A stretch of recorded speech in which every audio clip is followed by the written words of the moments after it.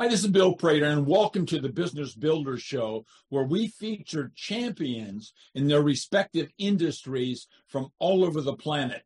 Our mission is to provide you with timely, provocative, and actionable resources that will inspire, promote, and accelerate your quest for business excellence. Today, we're going to talk about how to make consumer insights accessible to brands of all sizes. And we'll do that with Milad Zabihi. Now, Milad is a serial entrepreneur and a marketing guru. He was the co-founder of one of the biggest ride-sharing apps and an early employee in several fast-growing marketplaces where he helped them with blitz scaling. Milad has recently started a new venture and is currently the co-founder and CEO of Peakage. Now, Peakage is a Techstars-backed startup that empowers CPG brands with proprietary consumer insights through targeted at-home experiential marketing and consumer experiences. In just a short time since its launch, Peakage has helped dozens of consumer brands grow, expand, and collect over 5 million consumer data points. My friend, it's great to have you here on the show with us today. Yeah, thanks for having me. I'm looking forward to having you tell us specifically who you at Peakage serve. Yes, we are serving basically CPG industry. We are focused mostly on food and bev, cosmetics, and recently cannabis. These are like some of the verticals that we are serving right now. So what sort of a geography? We are focused in North America, US and Canada right now. We are helping brands, consumer brands in these two countries right now. Okay, so I know that there's some common problems that these people have that you solve. And what are those common problems? Yeah, so it's a personal story. I will get to that. But basically, when we look at consumer market, consumer products and everything, we found out that, and there is a lot of research about it, that actually recently HBR published a study that 95% of products failed every year. Why? Because consumer brands make their decisions in a vacuum. They don't have access to consumer insights or consumer data, or basically they can't afford it. That's why they make basically random decisions. They don't know about the audience that they want to go after. They don't know if the positioning and the messaging for their products are right. They don't know if this basically channels are correct. They have little information around that. And that's why they lose a lot of money and a lot of sales opportunity that gets lost. Wow. That is very intriguing. So that's in Harvard Business Review. Can you recall the name of the article for people that want to look it up? I think if you search for just on Google for product failures every year, HBR, you're going to find that. Okay, good. I can share the link after. Okay, yeah. So the people on the podcast won't know what you're sharing, but people on the video blog and so forth and so on, they'll know. So go to the video webpage, listeners, and find out the path to that article. It should be very intriguing. So what I'd like you to do is kind of walk us through how you go about solving the problem you've just articulated about the lack of available, affordable data. And maybe you could tell us a case study, front to back, of something, a customer that you helped. And that would help, I think, our listeners understand specifically how you go about doing what you do. Yeah, for sure. I'm happy to do that. So going back to what I mentioned, that they don't have access to proprietary first-party data. The part of it, if you just unpack that one part of the problem is that they can't afford it. There are data out there, but not necessarily more smaller brands or mid-tier consumer brands, they can't afford, getting access to that data. So when we look at this market, we've been studying and we've been looking at what are the ways that we can make this affordable for all brands. It's not just for enterprises or bigger consumer brands. We found that products or brands that basically they don't fail. The reason or the way that they can keep growing is to build a relationship with their audience or their users. The way that it works for consumer or CPG space is through experiential marketing. One of the most effective channels for consumer brands, if they survive, is to build that trust with consumers. And how? By letting them to try their products. So we took a very unique approach to consumer insights. So we started with brands that basically survived. They've been doing a lot of experiential marketing, but they've been getting nothing or no data out of experiential marketing. So we started with disrupting their experiential marketing methods to help them read the data. To give you an example, one of our early partners, Bobby's Mochi Ice Cream, they are actually a novelty ice cream. They came to us for their experiential marketing. They wanted to build that relationship, and we told them that we can help you with a lot of data. They were kind of get excited about it. So we helped them to drive food traffic to their major retailer, Whole Foods. A lot of users, over 10,000 users, went to the shops, picked up a trial, tried the product, shared that data. Basically, our platform analyzes all those data points and turns them into actionable insights. So we turned those into actionable insights, and we found out that a lot of users have problem finding their products in store. There is a placement issue happening in store, and though they are interested in the product, they want to buy the product, they can't find the product.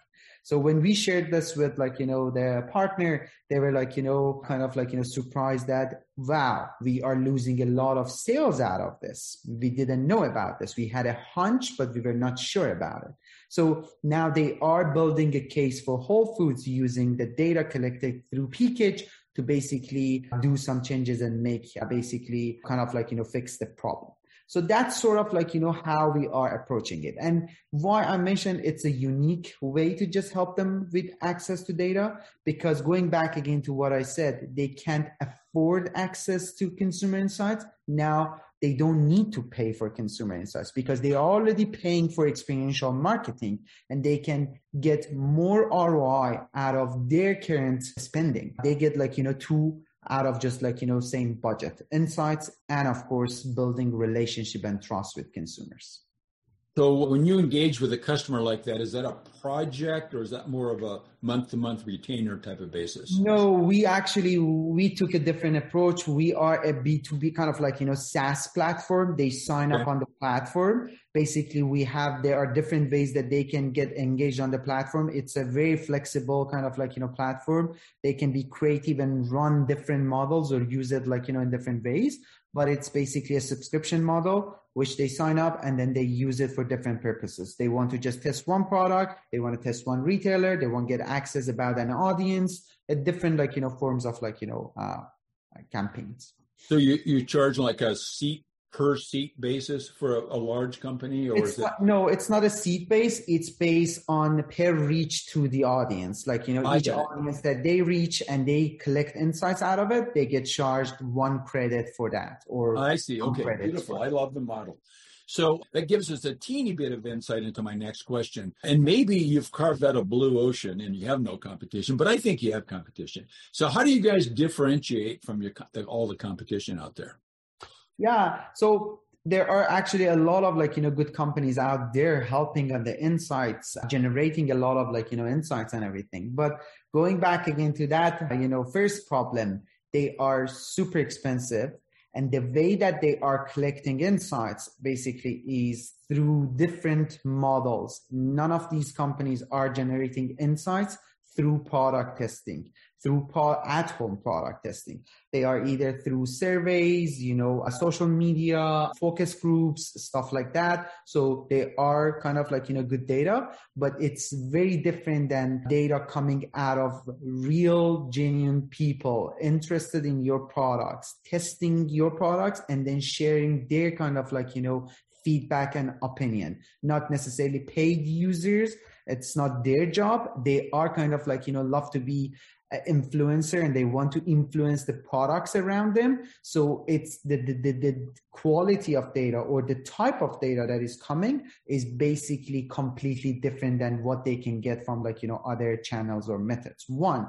Two, as I mentioned, we wanted to just help them with not overspending on the insights. So they don't need to buy data. Basically, they get to data through their current, spending or through their current, marketing initiatives. Basically hitting, again, two birds with one stone. That's another kind of a differentiator for us. Beautiful. I love those. Those are beautiful differentiators. I understand it totally. So I think our listeners now have a good understanding of who you serve, what their problems are, how you guys go about it differently than your competition, how you knock them out of the ball game, so to speak. So what I'd like to have you do now is kind of think about putting on a new hat. Now you're a professor. You're going to talk to people, other entrepreneurs, other business owners. They're trying to build their company. Maybe they're trying to build it to the point where they can sell it to somebody else one day.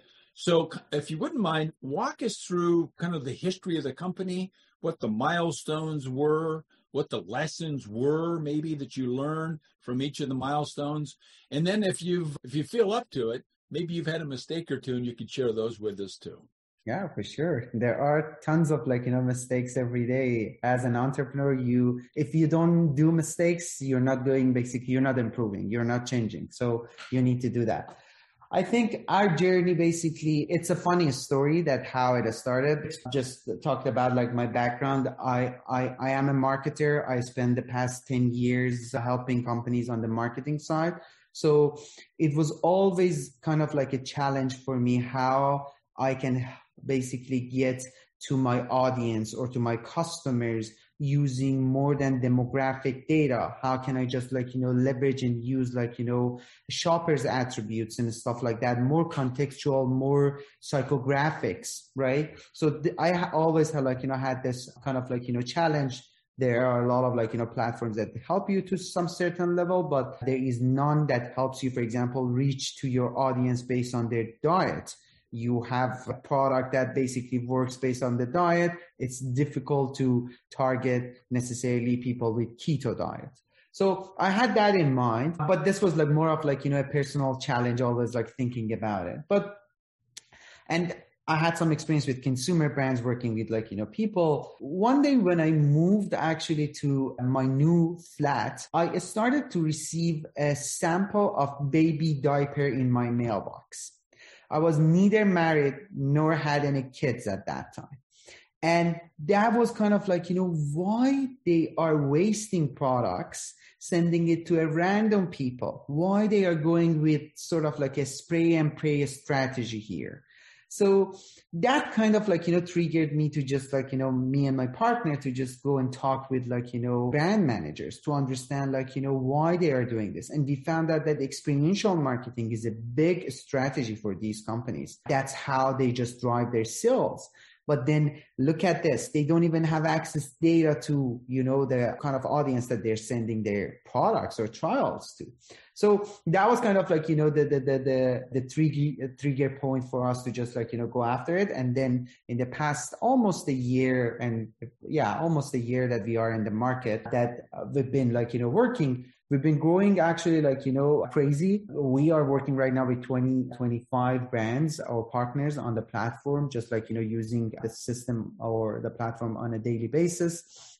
But there were a lot of learnings as well. So going back to my history, I founded the ride-sharing platform. It was more than 15 million customers. I thought that I know everything. I'm good at the marketing. I know I raise funds. I'm good at fundraising. I'm good at this and that. There are some areas that I don't know, but I can bring partner or founder that we can co-found this together and we can just make it super successful from day one. But in reality, when you start this, you get to the point that you say that I don't know nothing. I need to learn more. I need to just understand. Everything is unique and different from every perspective, from fundraising to marketing. Your experience actually helps a lot in navigating ideas and finding it. But for us, we thought that we can do it ourselves. One of maybe not mistakes, but one of early kind of decisions was to bring on help and support. How we went through Techstars platform. They are one of biggest accelerators in the world. They have a support system from mentors, advisors, a lot of business people that can help you on the sales side, on the marketing, fundraising, finance, a lot of different areas. That was kind of a good decision that helped us to fill the areas that we need to just get more out of it.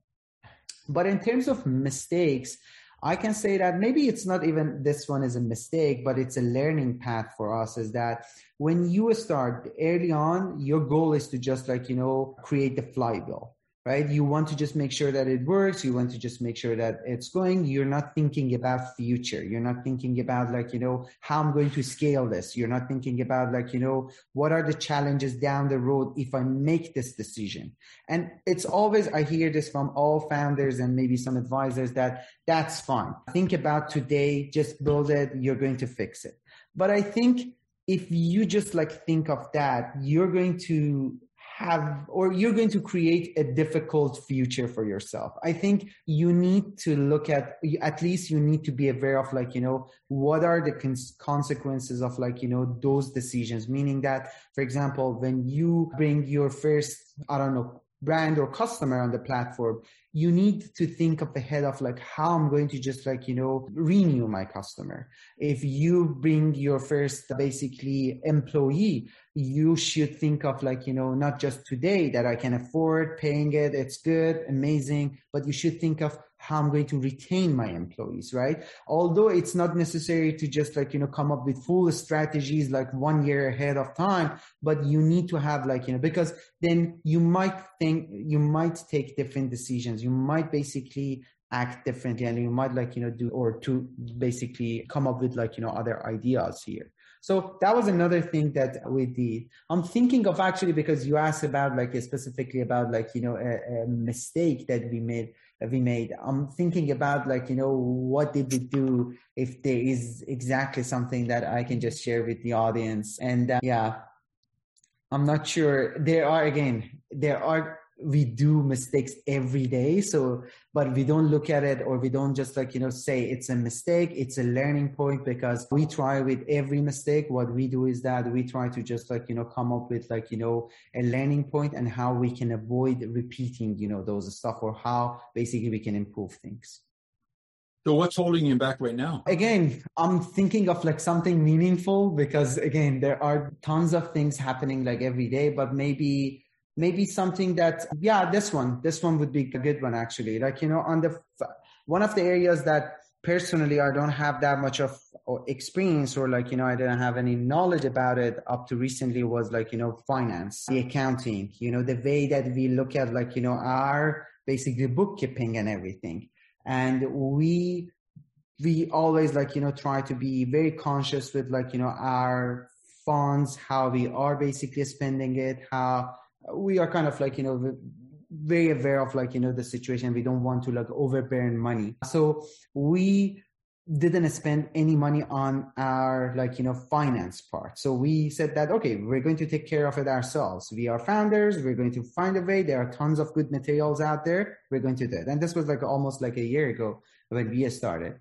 And then 1 year passed, and we were okay, this is tax season. Let's do it. We started looking at it, and we found that, oh my God, we didn't submit some papers, and we can't claim back, and we lost a lot of money there because we were not ready to just spend enough on a service or someone that can help us do it early on. So that was kind of a learning with a bit of money burn. Going back to what I mentioned, you need to just bring advisors in every area. It's not something you can always do it yourself, but you need to at least think of everything ahead of time, and just at least review this with someone to make sure that you can do it. There's no problem in it or something.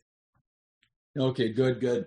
So how can our listeners get a hold of you? They can reach out to me through my email, of course. My email is milad@pkitch.com. They can reach out to me there. I'm on Twitter, Milad_Zabihi. They can find me on Twitter as well. I'm more than happy to help, of course, brands that they want to get access to data, anyone that wants to just even test the platform and see how it works. I'm more than happy to help other entrepreneurs in terms of sharing resources on the fundraising side, on the marketing side. That's my expertise. And of course, I'm open to just talk with any other person that wants to just share their thoughts, or if they have good ideas for me, I'm more than happy to hear that as well.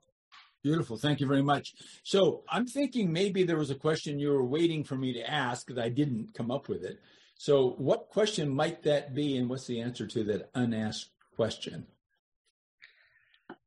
I think maybe the question is, what is holding back consumer brands from getting access to insights?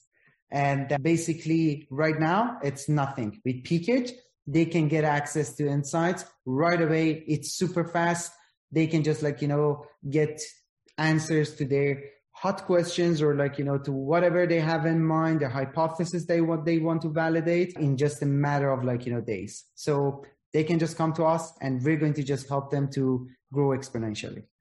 Excellent. That's fantastic. Thanks for sharing the story of your company, what you do, how you differentiate yourself, and then thanks for your candidness on how you went about building your business and are continuing to do so. So thank you once again. For sure. Thanks for having me. It was an exciting conversation. Beautiful. So everybody, look, in closing, let's focus on this single fact, and that is that our businesses do not become extraordinary in a single moment. Instead, they get there as a result of the owner first learning and then applying a proven combination of having the right mindset, of a dedication to a system of management, and number 3, leveraging high-performance teams. So thanks for listening. Thanks very much, my friend, for sharing your insights with us once again. I enjoyed it very much. Yeah, for sure.